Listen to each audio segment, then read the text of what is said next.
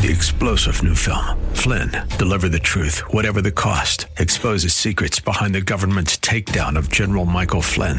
Flynn knew what the intel world had been up to. He ordered the first audit of the use of contractors. This set off alarm bells. He told the truth. He was the most dangerous person for Donald Trump to hire. They had to get rid of Flynn. Flynn, deliver the truth, whatever the cost. Available now. Watch it today. Go to salemnow.com. salemnow.com. Welcome back to the Seth Leibsohn Show, Monday, November 28th, 2022. I just got a very odd email from someone promoting an interview that they're doing with three people I would not interview. It's odd. It's anyway, we'll talk about it a little bit later. Welcome back to the Seth Leibsohn Show, 602-508-0960. I hope you all had a great holiday. I'm not sure if any of you had this experience over the past 4 or 5 days or so, but discussion after discussion at gathering or get-together after gathering or get-together, even among typically non-political people or people who don't talk politics much in public, I heard a constant vocalized theme, worry, concern, series of worries and concerns about China. Everything from its growing power to its own domestic crackdowns and human rights abuses, the protests that are taking place, of course, over the last several days that we've become aware of, and its also its influence on and in America. I'm used to hearing these things from guests on the show and obviously callers, not in social gatherings like I've witnessed like this over the past week or so, almost as if the old idea that knowledge is not important when it's been discovered, for many of us have been talking about this for a long time now, decades, but really when it's been received or acknowledged or recognized, almost as if it takes you, 30 hearings of a commercial to finally kind of get it or pay attention, or maybe the point that repetition truly is the essence of pedagogy, that something about it seemed to have been taking hold in a way I hadn't noticed in social gatherings before. Hold that thought as I give you these two summaries. First from Scott Johnson, quote, protests are breaking out in China based on their zero COVID policies. Traditional news outlets with reporters in China have their uses here. The Reuters story is datelined Shanghai, Beijing, and reads, China tightens security after rare protests against COVID curbs.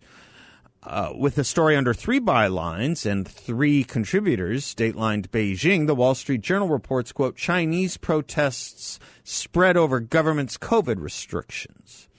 The AP story is from Beijing and seems lost in a cloud of government edicts. Quote, China affirms zero COVID stance, eases rules after protest.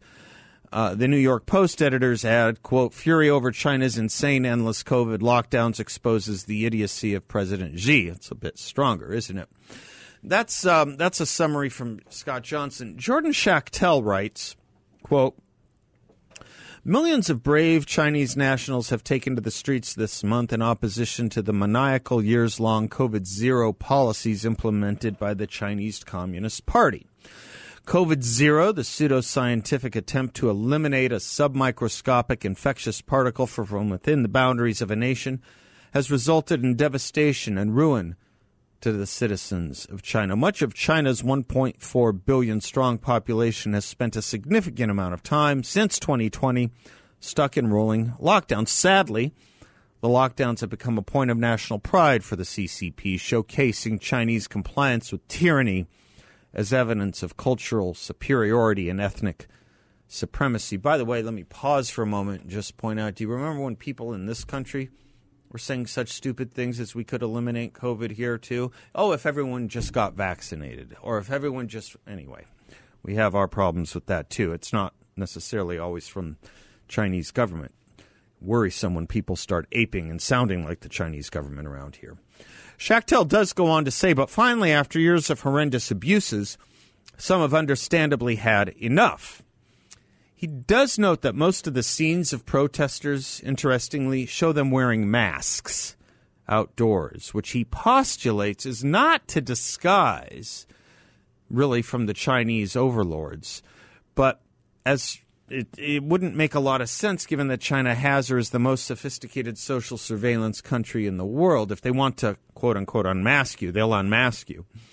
But he does continue. The widespread mask usage is more indicative of a people who have bought into the deadly virus narrative.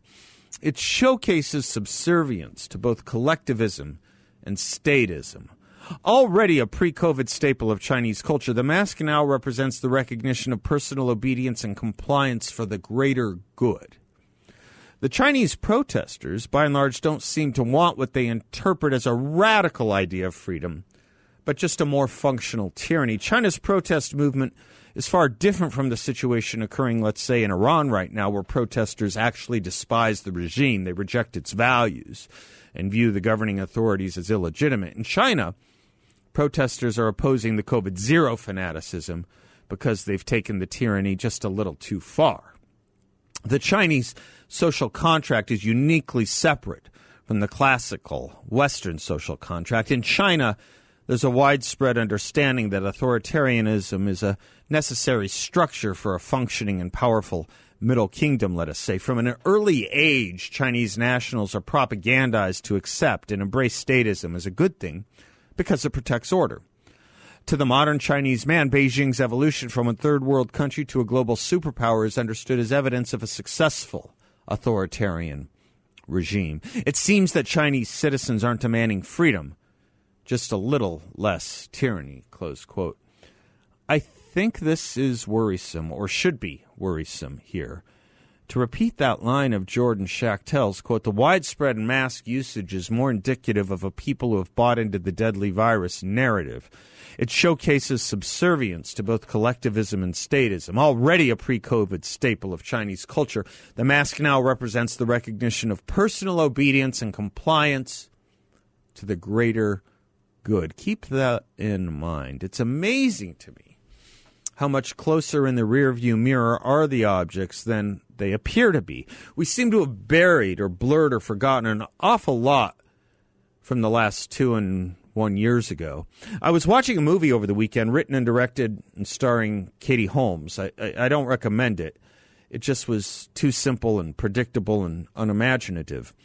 But it did detail a few people's lives in 2020 when COVID broke out here, and it was a hell of a refresher course in just how much subservience to certain narratives there were throughout the movie. And I have no idea if this was meant as ironic or not, but throughout the movie, audio of Governor Andrew Cuomo's press conferences kept playing, almost as if it was theme or scene music, on and on about how awful things were, how unprepared the government was, how lacking in resources they were, how important it was to get PPE and ventilators, and how important it was that we keep doing everything from isolating ourselves to isolating others.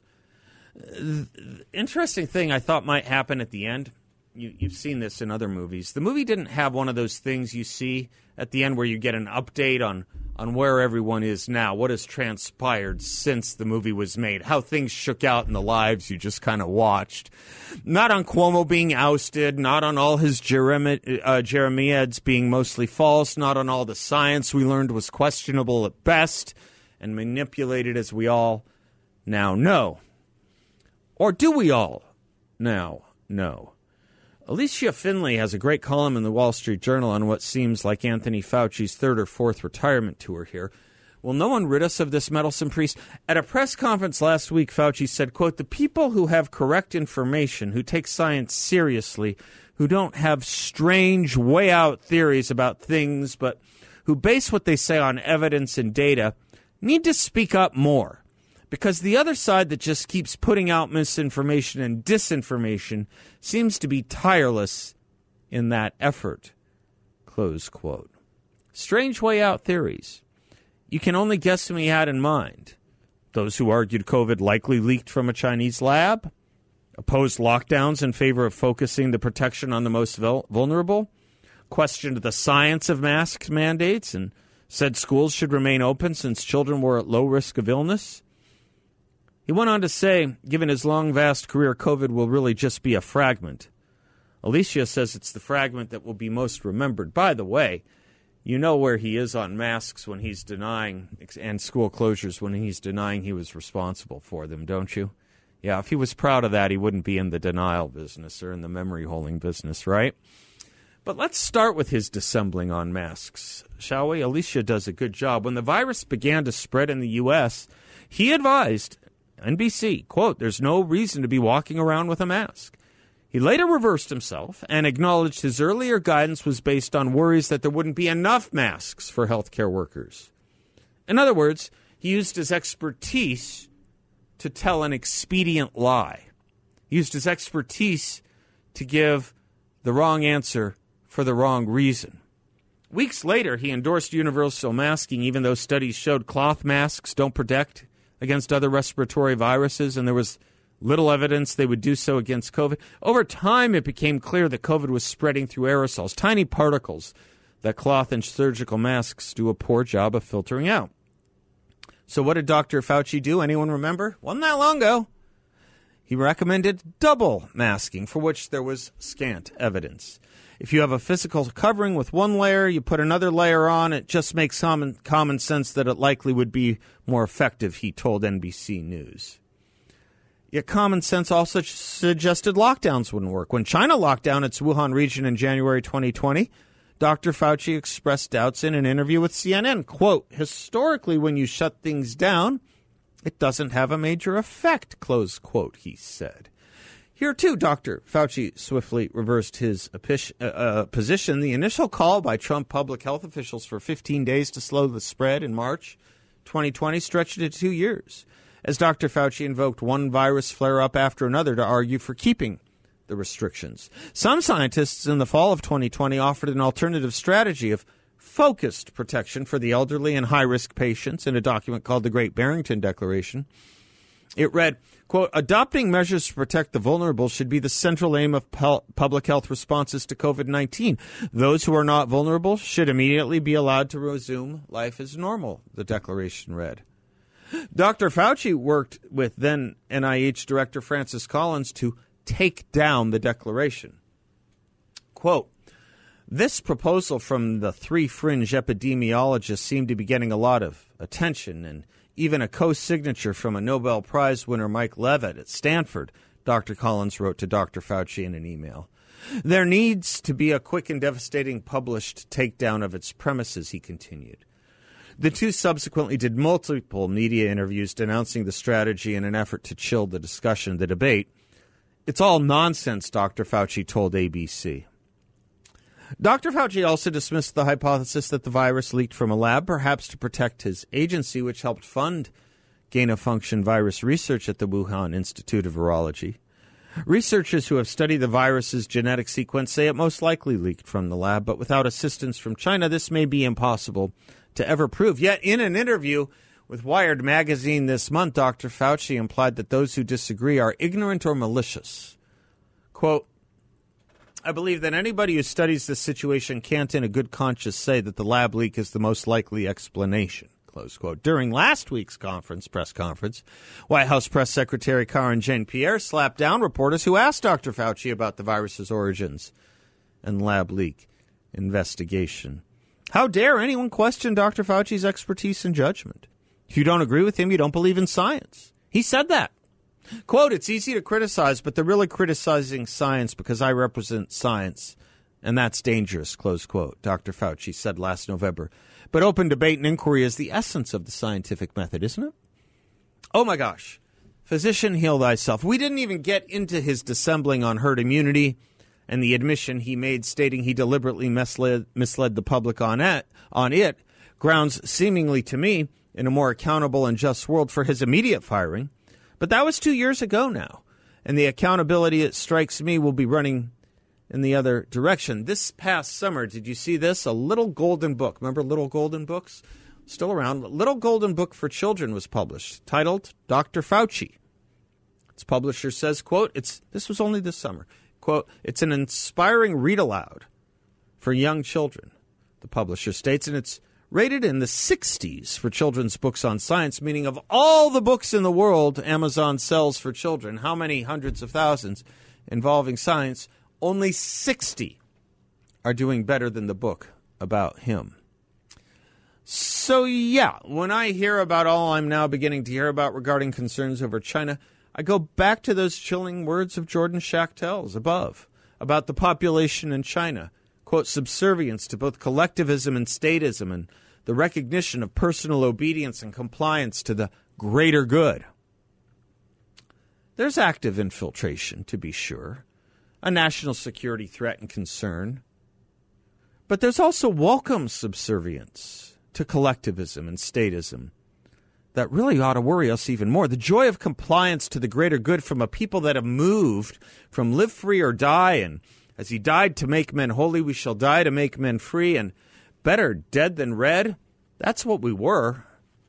We're now, well, any fear-based model of revolution for the greater good, especially informed by once alien philosophies.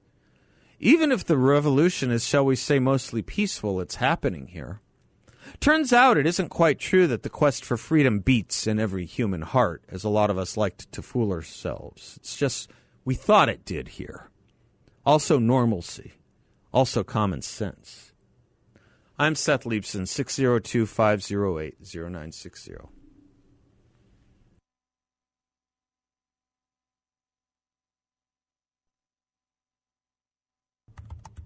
Welcome back to the Seth Leibson Show.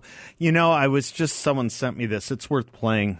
You'll recall this debate over trans issues, transgender issues.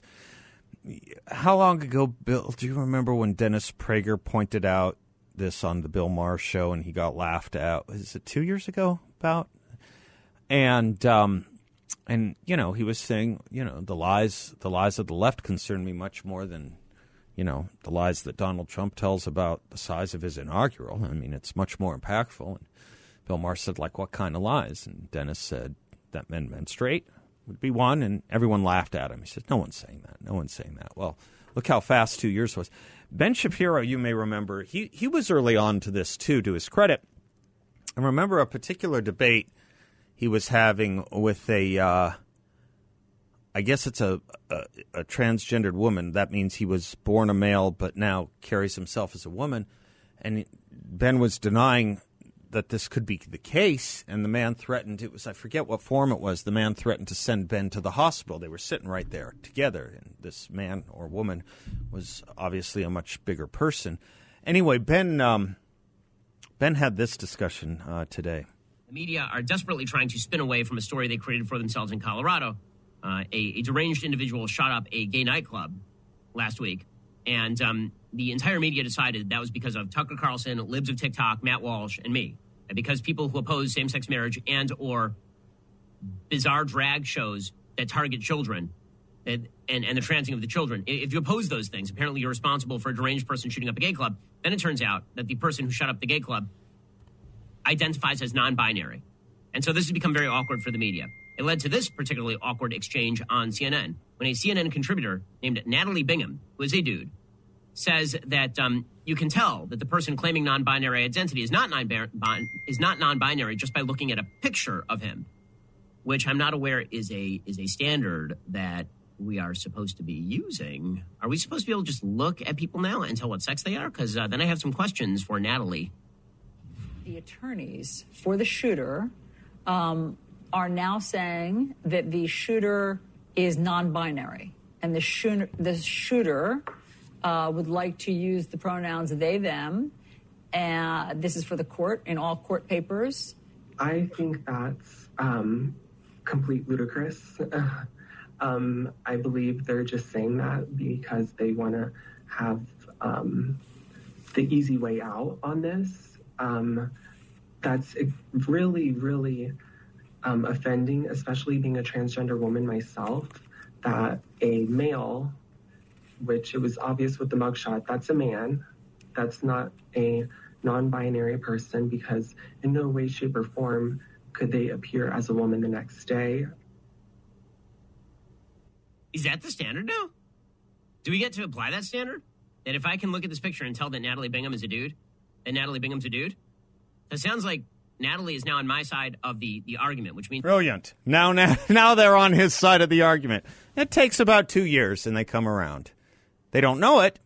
They don't want it, but they do because there's still this thing called logic and common sense.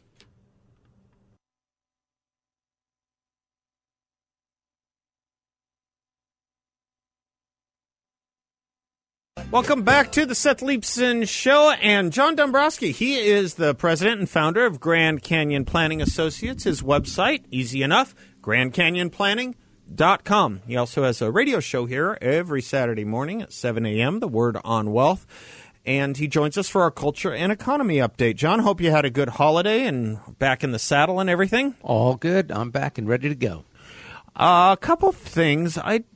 First of all, I've seen like 3 stories today. Is the real estate boom? Are there some pins in that balloon now? Is that kind of over now a little bit? Looks like a lot of these housing prices are coming down in a way that it looks like a lot of stories are showing up on this. But no question about it, Seth. Yeah. We're seeing a pullback in real estate values. Obviously, went up fast and hard, huh? Went up fast, and obviously things go up as fast. They come down just as fast at times. But I would, again, I'm a believer that long-term, if you're a long-term holder of your real estate, that things will get better at some point, as they always do. We go through these cycles. If you think about the financial crisis, the last major crisis we had, 2007 and 8, real estate values plummeted, 40, 50, 60% in some cases in some of the hardest hit areas.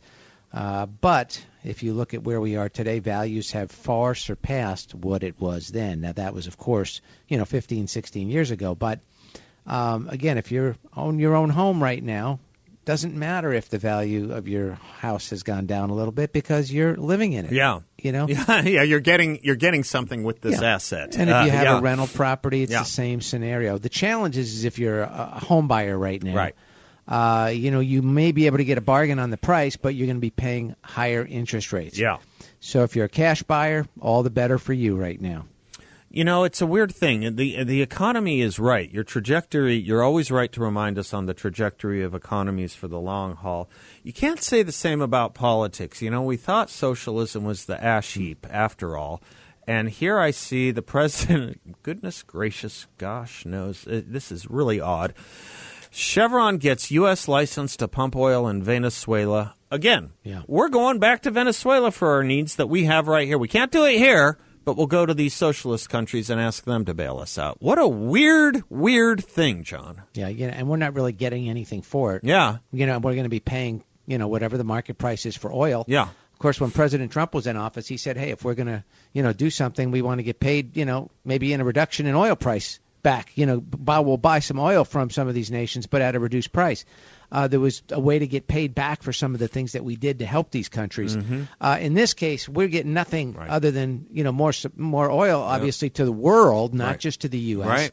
Right. But we are a country that has all these resources, and we're not tapping them. And I think that's part of what this story talked about here. If they would have just stuck with what was in place prior to the Biden administration getting into office, all of these things that are happening out there when it comes to fossil fuels, we wouldn't have a challenge here in this country. We wouldn't see gas prices at $5 a gallon. We wouldn't have had the interruption that we had when Russia invaded Ukraine. There are so many things. We'd have more employment. We'd have, yes, absolutely. We would have probably a less of a supply chain issue. Yep. We would have lower prices, and we wouldn't be enriching socialist opponents or enemies. Right. It's a really, rarely can you look at a policy and say there's about 10 things wrong with it. Yeah. Here you can. Absolutely. Here you can. I'm with you. Talk to me about this trend. America's debt burden. Mm-hmm. Wages, 5% growth falling behind the consumer price index or inflation, which is 8% growth. Right. Talk to me a little bit about that. Yeah, we've been talking a little bit about the concern over the increasing credit card balances in America here. We have currently $925 billion in the third quarter of 2022. This is according to the Federal Reserve Bank of New York. That's a $38 billion jump from the prior quarter. So, and this is an increase year over year of a 15% increase. And this is the largest, they're saying, jump year over year in more than 20 years. So this isn't a first, Seth. But we have to go all the way back to 1999, and that was during that tech bubble. I remember that Yes. burst was not good. Right, and that was a Worse than people remember it, I think. big hit to the market, and it was a big hit to a lot of. That was, you talk about a balloon. You're talking about a real estate bubble. Well, this was a tech bubble, and anything with the .com after it was just rising, doubling every day in value. Couldn't sustain that, of course, and once it blew. That bubble was burst, and boy, the markets just collapsed, and it took a decade for them to recover from that. Yeah. I'm not saying we're in that position right now, and there is some much better, credit reform that had been put in place. But boy, people have to be very careful right now. Watch the indices, watch the warning signs, watch the warning. yellow Don't lights. overextend yourself right now. I know we want to buy everything for everybody during the Christmas holiday, but hey, you know what? Let's get together and share a meal, or even a meal's more. I'm going to put that quote to the people I end up disappointing. I'm taping this, John. John Dombrowski said I didn't have to buy you that expensive of a gift. Hey, just get together. Let's just share a glass of wine, or a bottle of wine. I'm in. God Securities bless you, John. and Go advisory ahead. services offered through Creative One Securities LLC, a member of FINRA, recipient and investment advisor, Grand Canyon Planning Associates LLC, and Creative One Securities LLC are not affiliated. Thank you, Seth. Thank you, John. Bye-bye. Thank you. I'm Seth Leibson, 602-5089-60. Be right back.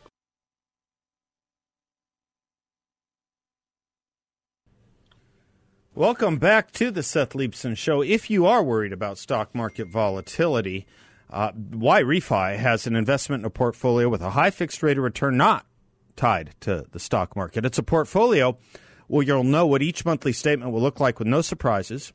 Your interest is compounded daily. You're paid monthly. There are no fees. You can turn your monthly income on or off, compound it, whatever you choose, and there's no loss of principal if you need your money back at any time. It's a portfolio where you'll know what each statement will look like. No surprises. It's a secure collateralized portfolio, and the high interest rate is up to 10.25%. That's right. It's up to 10.25% rate of return. A due diligence approved firm, Y Refi, can be looked at by going to investYrefi.com. That's the word invest, the letter Y, then REFY.com. They're great guys. If you want to give them a call, 888-Y-REFI-34. They won't give you a sales pitch. They leave that to Larry Elder and me. 888-Y-REFI-34. You can do well by doing good with these guys. They just love doing what they're doing, and they love talking about it. And if you're in the market for that sort of thing, you will love them too. Mike is in Maricopa. Hello, Mike. Yes, good afternoon, Seth. How was your Thanksgiving? Just lovely. How was yours? It was good. It was quiet. It was peaceful, just me and my wife, or my wife and I, and no hectic ups and downs, and we had plenty of dogs that were enjoying in our Thanksgiving meal. What kind of dogs are we talking about? Oh, we have all kinds of dogs. I have from little tiny Chihuahuas up to an Akbash. It's a big white dog. They use it for farming or herding sheep. It's from Turkey. No kidding. It's a pretty good-sized dog, about 150 pounds. Oh, yeah, that's a good size. Yeah. Yeah, that's a good size. But anyway, there's been a lot of this stuff. There's a lot of filters in life. Filters in life as to is this couple going to get along? Will these people have anything in common? Are these good people? And everyone has their own test, Mike. You know what my test is? Rare is the time have I ever known someone who had a dog that I didn't get along with. It's a pretty good test. Yes. It's a pretty good filter. When you have somebody that comes over and visits and your dog gives them the dogs are usually a better gauge of human personality than humans sometimes can be. Norman Podhoretz once said, if you tell me where someone is on abortion, I can with 80% accuracy tell you where they are and everything else. If you tell me where someone is on dog ownership, I can pretty much tell you I'm going to get along with them. Pretty much. Absolutely. With all this talk lately. I know, well, it went on well before the election, impending rail strike. Oh, no, it's going to paralyze the nation, and et cetera, et cetera. Then it kind of went away, and there's the speculation that President Biden and then Jean-Pierre was over here. Oh, no, he's not directly. He is directly, et cetera. We've all heard the clips and everything, so I'm not going to repeat that. But today I was going through some of my library, and I've got a Funkin' Wagnall encyclopedia. Oh, how fun. And it's the 1992 yearbook, but it was the events from 1991. Uh-huh. Now, I don't recall this because I was in Iraq and Saudi Arabia back in 1990 and 1991. Yes, sir. But as I was flipping through this book, and something kind of caught my eye, there's a picture of a bunch of locomotives that are parked and people holding signs, and the freight stopped moving on railroads across the United States when members of 11 rail unions, including these strikers in Cicero, Illinois, went on strike on April 17th. The prospect of national paralysis was averted when Congress quickly passed back to work legislation. Then over here in the text of it, it says a nationwide rail strike of 230,000 workers in April was ended after one day by a federal back-to-work order that required a cooling-off period, followed by a resumption in the negotiation between management, the major railroads, and the heads of the rail union. So, I got to tell you, I don't remember it either, but it sounds like if I heard that second to last sentence right, this was due to intervention from George Bush, President Bush at the time, maybe? Well, it was the Congress. But bear in mind, at that time, maybe if I could wind the clock back, we had just defeated Saddam's army when they invaded Kuwait. Right. So there was a national euphoria, and there was also the collapse of the Soviet Union. Right. So I don't know how far down on the scale of importance that the rail strike, being that it only lasted one day, that how much that caught the nation's attention. Funny it made the yearbook or the World Yearbook. It's funny that it made that, isn't it? As a defining event of the year. Yes. Uh-huh. I know those yearbooks. We used to have the World Book Encyclopedia would do those yearbooks. I imagine Funkin' Wagnall's was much the same. But it's amazing that a one-day strike made it into that. Okay, keep going, sir. Go ahead. No, but it's just my point. I don't give a lot of credit to the news media.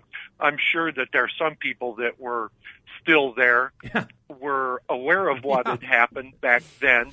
But bear in mind, that was a little bit more than 30 years ago. So maybe some of these new and up-and-comers aren't aware of that. But I don't know. Sometimes I hear the news media sitting here, it's that gloom and doom. Oh, no, it's going to paralyze. Right. It's going to cost billions of dollars. Be afraid. Be very afraid. It's kind of almost the same tactics that they're using to scare us with, like, COVID or any other the environment, COVID going up. Yeah, you know what it is almost, Mike? You know almost what it is? It's weird. I'm just thinking as you're talking. I don't think I've had this thought before, but it's almost everything the left tells us is going to be a harbinger for the end of the world isn't, and we end up okay, almost everything that we say and they deny does turn out to be a lot worse than they ever thought it could be. Think, for example, we've certainly talked about the fentanyl thing. How about the gas prices and the taking us off of energy independence? How about that? How about our warnings about the spending and the inflation that was going to come as a result? Everything we warn about that they poo-poo actually does turn out to be pretty darn bad. Everything they tell us to worry about turns out to be ho-hum. A fizzle. Yeah, absolutely. Yeah, sometimes we're prescient about these things, and it just seems to be that, let's get real on this. Yeah. To me, it seems like they're trying to direct us like with a ring in our nose, and they're not talking about what's really important. There's 300 people a day die from fentanyl overdoses, but we can sit here and worry about some mass shooting over here that whoever. Hold the thought. I got to take a break, and if you have more in your tank, so to speak, I'll let you do it, Mike. I got to take the break, and you're welcome to stay. We'll be right back.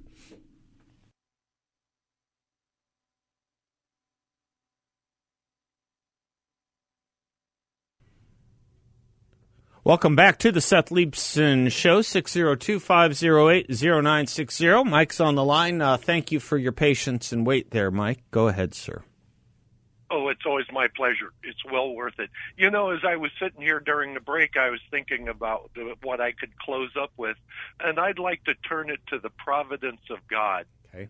Why, at this very time in our American history, and there's all this talk about the doom and gloom and the strike and cost billions of dollars and paralyze the nation, why was it that I picked up this specific Funkin' Wagnall of 1991, 1992, and was going through it? I mean, I could have just set it over here and put it up on the shelf and not gone to it. But why did that happen? So, you know, be brave, America. Don't sit here and fall into the doom and gloom. This has happened before. We were all distracted because of the victory and Desert Storm and the collapse of the Soviet Union, and I wasn't even aware of. I was out of the country on this. You do raise a point I was thinking about, though, Mike. You do raise a point I was thinking about. There is... Speaking of Funkin' Wagnall, there is a funk going on right now. There is a, in our movement, it seems, in the conservative movement, it seems like I'm seeing on social media a lot of people just saying, well, America's last days, da-da-da-da-da, countdown to America's over, that sort of thing. I don't remember seeing that kind of stuff from our side in a long time, if ever, and I don't think it's particularly healthy. I don't know if you're noticing the same thing. Well, I don't. I live out in the middle of the sticks and nowhere, and I don't have a computer. I don't have social media. I don't have any of that. And sometimes that's a good thing because I'm in. Your heart is less troubled. Yes, your heart is. There it goes. Yeah. Yeah. When you get overwhelmed by this stuff, just unplug it and turn it off and go out and enjoy nature. So, but you know, a long, long time ago, I don't know, maybe 6 months ago, when sometimes we get overwhelmed and we think that, oh my God, it's the end of the world and what are we going to do? And I brought you that story of Alwyn Cash, E7 that was awarded the Congressional Medal of Honor. Yeah. And then, because before that, we were worried about all the doom and gloom and where's this country going? Yeah. We don't make them like that no more. And you know what, Seth? We still make them like that every single day. Absolutely. Nice way to close the hour, Mike. We still make them every single day. Yeah, let me throw that question out to the audience over the national news break here. Are you sensing more gloom and doom than usual in our movement? Social media, social gatherings, any other interpersonal interactions? Kind of talk of America's last days are nigh upon us and that sort of thing. And isn't it a little much and a little premature and kind of not who we should be? I'd like to know if you're sensing that or if you disagree with me. 602-508-0960.